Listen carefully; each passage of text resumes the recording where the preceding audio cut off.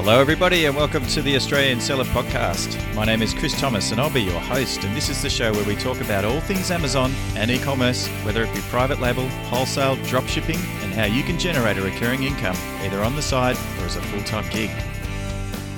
G'day everybody. This episode we welcome an Australian Amazon seller, Jason Hetherington, who in 2 short years has built $1 million brand selling on Amazon and his own website.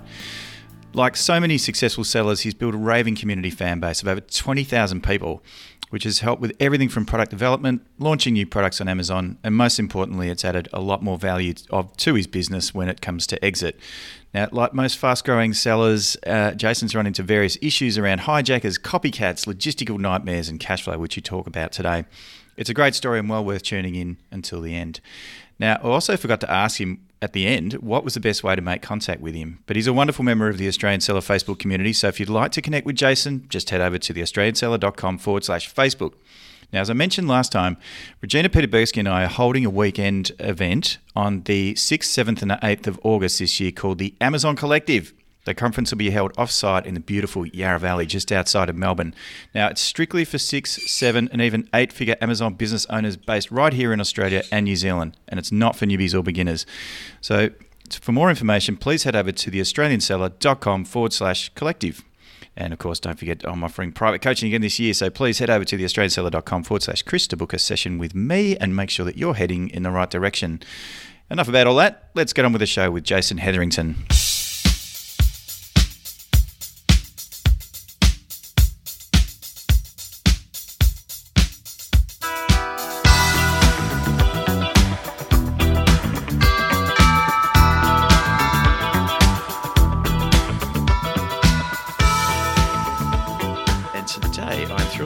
Jason Hetherington to the microphone to talk to us today about his Amazon business, which is quite a big one. Jason, you're an Australian. You're living on Hamilton Island, I think. Did you mention that earlier off air? No. I do like to visit Hamilton. I'm living in Brisbane, grew up in Rockhampton, so Queensland boy. Excellent. Well, do you want to introduce yourself and tell us how on earth did you get to start selling on Amazon? Well, how it started, I guess, is one of the leading educators that launched a program a few years ago. I know him. Our boys go to the same school. Right. And they played footy together. And we were over at Stradbroke Island on an end-of-season footy trip. And I said, hey, what are you doing now? And he talked about this program. So I just sort of parked it and didn't think anything more of it. But at the time, I was working in our family business, in property and finance. And I knew that I was looking for an exit, within sort of 6 months. And when that timing came around, I called him up and said, "Hey, you're still doing the e-commerce Amazon thing?" He said, "Yeah, we are. We've launched." I said, "Okay, sign me up." So I did the program, and so here we are. 2 years later, the brand's been live, and it's going really well. It is. Yeah. It's actually going a lot better than what I had originally forecast. I was pretty confident that I'd be able to make a go of it. I just didn't know. The scale of it and how it could be achieved so quickly, but it's surprised me. But it's an incredible business, but it's not without its challenges. Oh man, tell me about it. It's not all rainbows and puppy dogs and all that stuff. No, it's not. Tell me, what was the program? Was that the Reliable program or? It was. Yeah. And I know Joe Olenek just through school, and okay. Got started that way. Fantastic. I had a chat with John Tilley actually a couple of weeks ago. We did a podcast interview together as well about, I think we're talking about selling on Australia and a few other things. We touched on Zonguru and all that stuff, the software that's kind of related to the Reliable Education program. But it's not an ad for Reliable Education, folks, but it's just one of the more successful programs. I mean, there's Blue Sky by Sophie Howard and Neil Asher, of course, I've had on the show as well. From Aussie online entrepreneurs. He's pretty active in the space too. So yeah, there's quite a few, and then there's a few others I will not mention. So anyway, we'll moving on. So you've been selling for a couple of years. So what are the categories that you're selling? Kitchen only at this stage. Right. Two products, 8 SKUs. Okay. 2 years in. So we're in our second financial year right now. Right. We've just tipped over $1 million Aussie dollars in sales for this financial year. So the future's looking pretty good. So we're going to launch some more SKUs coming up. The next shipment that's coming across Mm-hmm. from China, and launching another product in the next sort of 3 months as well. That's super exciting. So that's $1 million in the last 12 months. So was the pandemic did the pandemic impact your sales at all last year? Oh, absolutely. Yeah. So leading into the pandemic, I might be doing 20, 30 units a day. The pandemic sort of hit, and I switched everything off. I turned all the ads off. I thought, oh, how's this going to roll out, But sales kept coming through, and they were improving as well with no ads. So I turned ads back on, and within a week, we're doing 200 units a day. That is nuts. Yeah. Yeah, gotta love that. Yeah, but that, which is fantastic. But I thought I had 4 months worth of stock. I ran out of stock in 4 weeks. Mm-hmm. So over the course of this financial year, I've been out of stock twice. Yeah. Okay. And still hitting pretty good revenue numbers. So the challenge now is staying in stock. So how long were you out of stock for? The first time I was out for 6 weeks. Second time I was out for 3 weeks. All right. So what did that do to your rankings? Like, were you able to get your rankings back pretty much immediately? Because that's what I'm hearing. Crushed them. Had to start from scratch again. Yeah. Okay. But what I did differently this time to relaunch was I just focused on PPC only. All right. In the past, I've done rebates and giveaways and media releases, you name it. If it was shiny, I grabbed it. Yeah. And none of that really worked compared to having a solid PPC strategy in place, out of the gate. Yep. Which is expensive to do. It is. But if you're on top of it and you're optimizing, every week, you can get it under control, pretty quickly. But well, it sounds like those campaigns were probably reasonably dialed in before you stocked out. So just meant that you had to turn them back on and tweak them a little bit and maybe up the budgets a little bit on some of your main keywords, right? Exactly. Yeah. Exactly. I just identified the top 20 keywords. Yep. Up the bids on those, did some top of search. Yeah. Placements, went really wide in my keyword targeting. Interesting. Numbers of campaigns. Typically I would have run 20 to 30 campaigns leading into this financial year. This financial year, I was running 200 on average. That is nuts. Have you got any software to help you do that, or are you just? No, just the bulk uploads. I just got really good at the bulk uploads and worked out how to systemize that. And that's actually a really good point. Is that the bulk uploads, you can kind of pull them down, and then you can do all your negative targets and that's right. Just group keywords, just sorting out your Excel file, and then kind of throwing a few negatives and whatever, up the bids or whatever. Yeah, that's right. Smart. Yeah, but that's not to say I didn't use or haven't used software in the past. I have. I didn't have a lot of confidence in them. Yep, fair enough.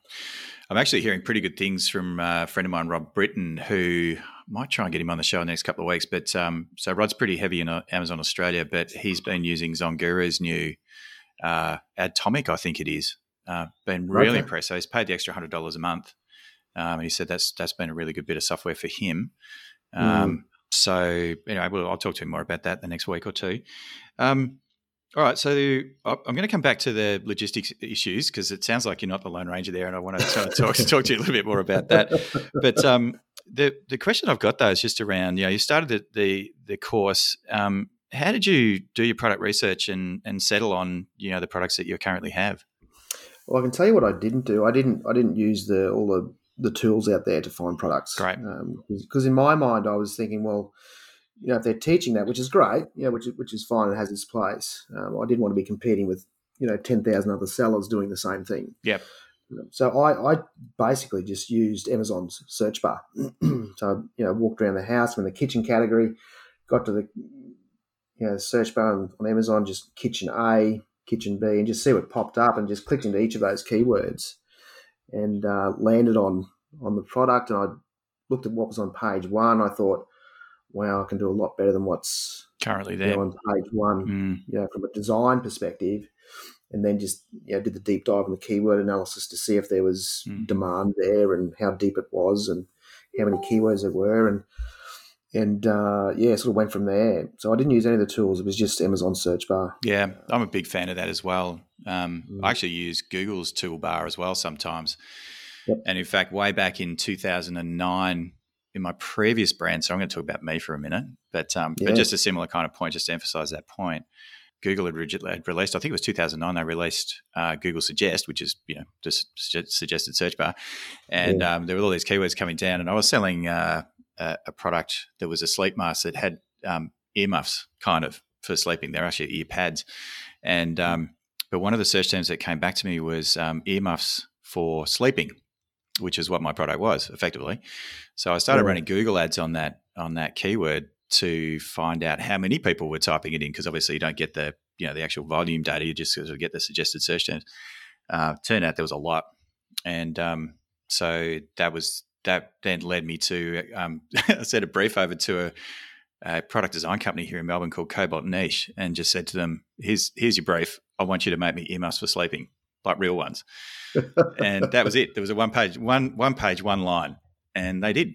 And so then I went on to kickstart that product, and then from there, raised $110,000, and then jumped on Amazon, and they sold like crazy for quite a few years. So I think some of the best products are in plain sight, right? Often. And they're not sexy. No, they're definitely not sexy. The one that I'm working on at the moment is the same approach that you took, which is using the search bar and then also using brand analytics, and then seeing a keyword there and just going, there's 4 products. Yeah. No, in fact, there's 3. There's 3 products at the moment, so I don't have to launch. These products are selling from anywhere from $249 US to $387 US, so they're quite big. Yep. But I've sourced them out of China for $24.30. So even with the FBA fees at about $50, this is just going to be an absolute put your glasses down. Yeah. Don't have to worry about launching. Awesome. Don't have to worry about PPC. Those products exist on Amazon all over the place. Yeah, they do. They're tricky to find sometimes, but when you do, it's well worth the wait, because then you just go, right, all the chips are on. All right, so you differentiated then clearly. Yeah, in design differentiation was the main thing. That was a starting point. But I know that over time and in hindsight, service has made a big difference as well. That we provide to customers. How have you? I'm not. And I'm not necessarily passionate about this product, but I'm passionate about the people who buy it. Yes.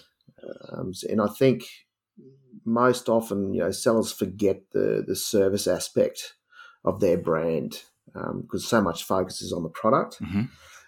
If you can really nail that service aspect, you're ahead of the game. So how do you do that? Like, how does that manifest itself in the Amazon context? Yeah, so, in the Amazon context, it's just responding to, customers. So that's pretty simple. But, through inserts and packaging, engaging them in a conversation through, messenger chats, email flows that we use as well. But we also run a lot of off-Amazon traffic as well, right? To our websites and our social pages. So we're building, quite a large community. We engage with them off Amazon as well. And that's where the real conversations happen, because you're restricted so much on Amazon. Yeah. Controlling that and owning that conversation with your customer off Amazon is critical. Sure is. So tell me, let's talk about that in a little bit more detail, because it's something that a lot of Amazon sellers don't do. They just sort of stick on Amazon and that's about it. And really the most successful sellers that I know tend to have those off Amazon audiences. So they're building out Instagram, accounts and profiles, as well as Facebook. And I guess now the hot one on the block is TikTok and all that crap. But I'm sure it's good. But what? I don't know. I wouldn't know. Look, the Americans are hot on TikTok right now. So Jason Lee and who else is? Oh, Anthony Lee, I should say, and Howard Ty really pushing it hard with Signalytics and whatever. But what was I going to ask? Yeah, so the question that I had was just around how many folks do you actually have in your audience, and how important do you think that they've been, that community that you built to your Amazon business? Oh, good question. Yeah, so across all channels, there's probably about 20,000 customers in those groups. That's impressive. So I think the conversations that you have with those customers off Amazon are obviously important, but they also give you insight into future product development as well. Yes. It's quite often we'll have customers say, "Hey, have you thought about selling this?" Or, "Look, we've got problems with this product, that's with another brand. Mm-hmm. Can you do better?" All right. Yeah, so that's always an interesting conversation to have. Outside of the the niceties of them, sending you a photo of them using your product and making great comments about it, which is awesome. But I think the real conversations around brand development, product development are with your customers. They're not necessarily with anyone else, to be honest. No, that's right. Yeah, I mean, you can do that to some extent with your manufacturer, but your customers are really the end point here, and meeting their needs is the most important thing. And it's a super important point to make, isn't it? But that then leads me to my next question. You've got 20,000 people in your communities, and then you've got an Amazon business, and you're stocking out and trying to keep that running. Who's running all this? Do you have a team that help you with your business, or? So up until 3 months ago, it was just me. Wow. So my daughter's involved in the business now as well. So, but she's full-time university as well. So she's part-time in the business. So at the moment, she's learning the customer service ropes, which is where it all begins and ends. And then we'll slowly introduce her into other aspects of the business around marketing, particularly off Amazon marketing and working with agencies to build the brand and run Facebook and Insta ads and everything else that needs to happen. Yeah. So it's just the two of us at this stage. Wow, that's remarkable. You must be working very, very hard. Tell me, I mean, in terms of the off Amazon marketing stuff, are you running Facebook ads or Insta ads or anything like that, or? Yeah, well, not at the moment. We're not, because we've got some logistics issues. But but you have. So typically, Facebook, Insta, Google Shopping, Google Search, Pinterest, and Reddit, all at different stages of the funnel. Yeah. Okay. But I've recently changed that up a little bit, because in the past I've been running those ads directly to the store, but I've put a lander in place now that sits between the traffic and the store. And on that lander, we give the customer the option to either buy on Amazon or buy on the store. So if they choose to buy on Amazon, that really helps with our organic rank. Sure does. If they buy on the store, great. Ironically, our margins are much better on the store than they are on Amazon. I don't think there's any irony there, mate, Jason. I think that's pretty common. We're giving Amazon's fees. You've got the referral fees together with FBA fees and shipping out to a customer and whatnot. Yeah, there's it definitely adds up. It's definitely a lot cheaper to drive sales into your own store, as I remember. Well, as long as you can get a handle on the Facebook and Instagram costs, and really dial in the audiences, because it can really start out to be quite expensive compared to running Amazon PPC. Until your ads are dialed in, where you've got that real combination of design, copy, and placement. That can drive your ad costs down. Tell me, how are you working out your attribution there? Because you mentioned trying to figure out the return on investment on your spend, let's say on Instagram. Are you running ads into your store so that you can, or ad traffic into the store so that you can actually differentiate between the various advertising platforms?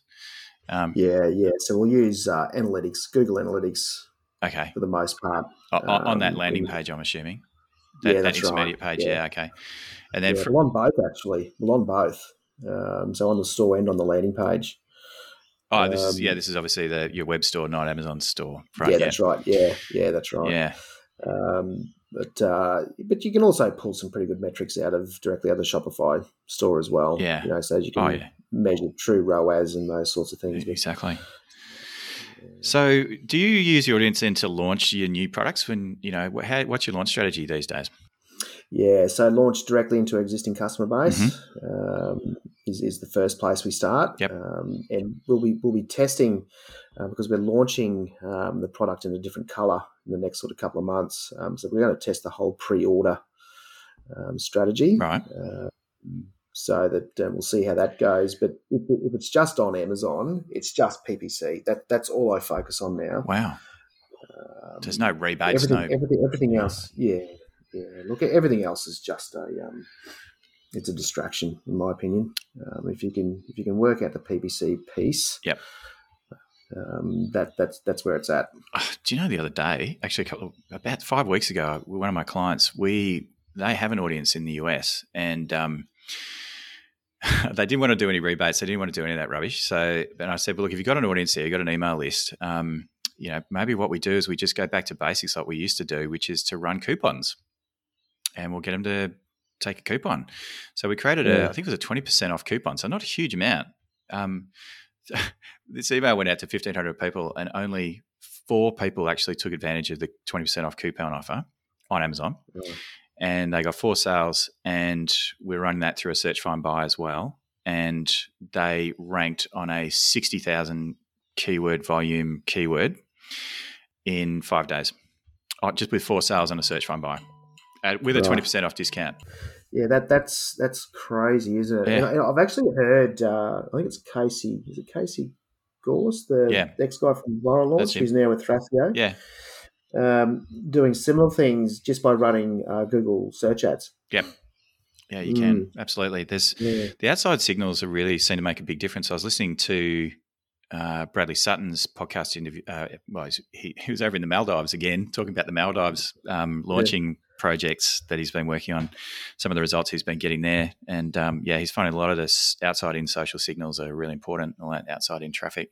So it seems to be a really big part of it. And he's done very well with that. Well, I think it's even more important now, right? I think it's even more important now because the PPC costs my PPC costs have almost doubled in 12 months on Amazon. Yeah, it's just a lot more competition. Yeah, that's right. I mean, it's an auction. So you've got to find those other sources of external traffic where you can drive your average CPC down across your brand. It's not just about Amazon anymore. Definitely not. And as more competitors come in and they're all kind of trying to get a market share. Yeah, it's an auction. So you're trying to bid and be at the top or at least get visible on page 1 or whatever. And that's suggested bids now that Amazon is suggesting. They're all creeping up for sure. So it's getting harder. Right. So anything you can do to get some traffic on your listing and hopefully have a high converting listing as well.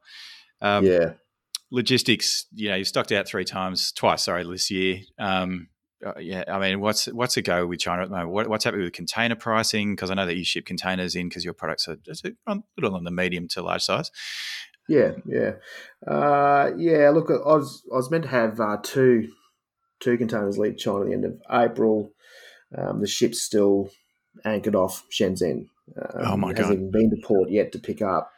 There was the Suez Canal thing, then there was the container shortage as a result of that, then there was no shipping space, so it's just a perfect storm of logistic show really. Yep.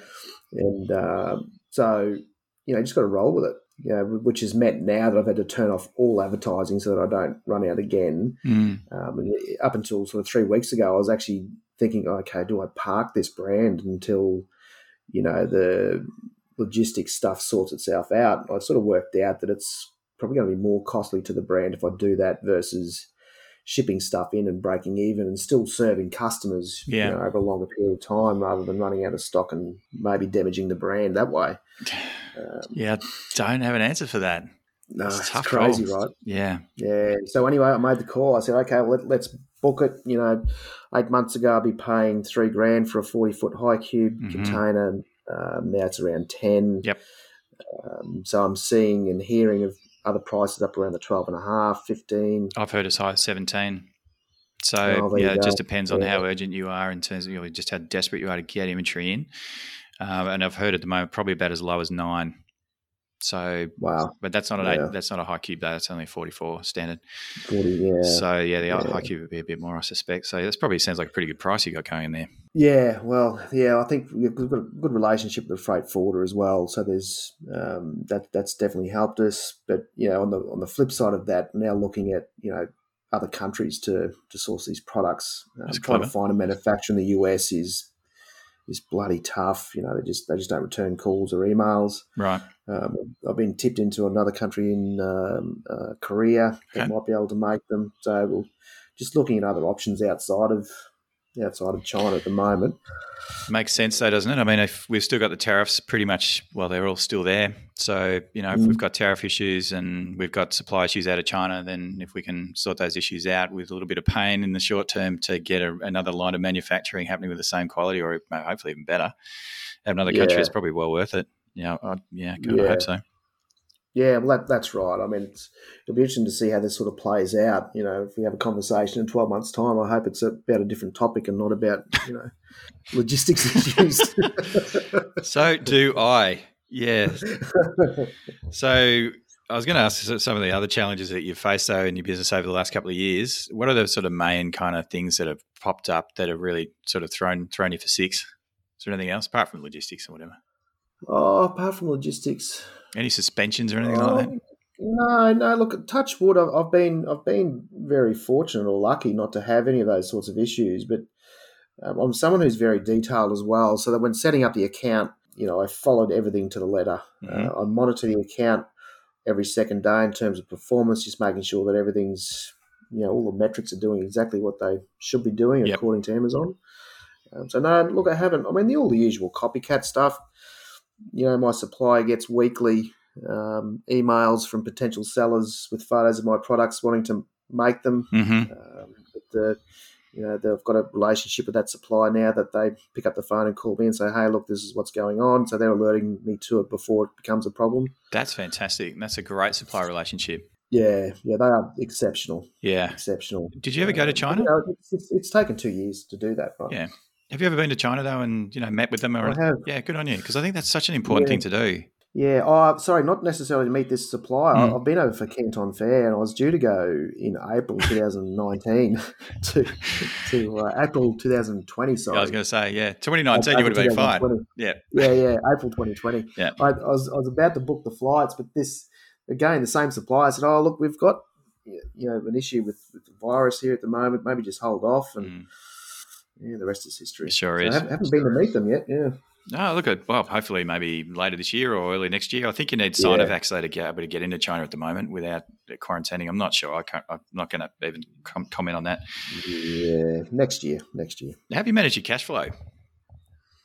Oh, that's been tough.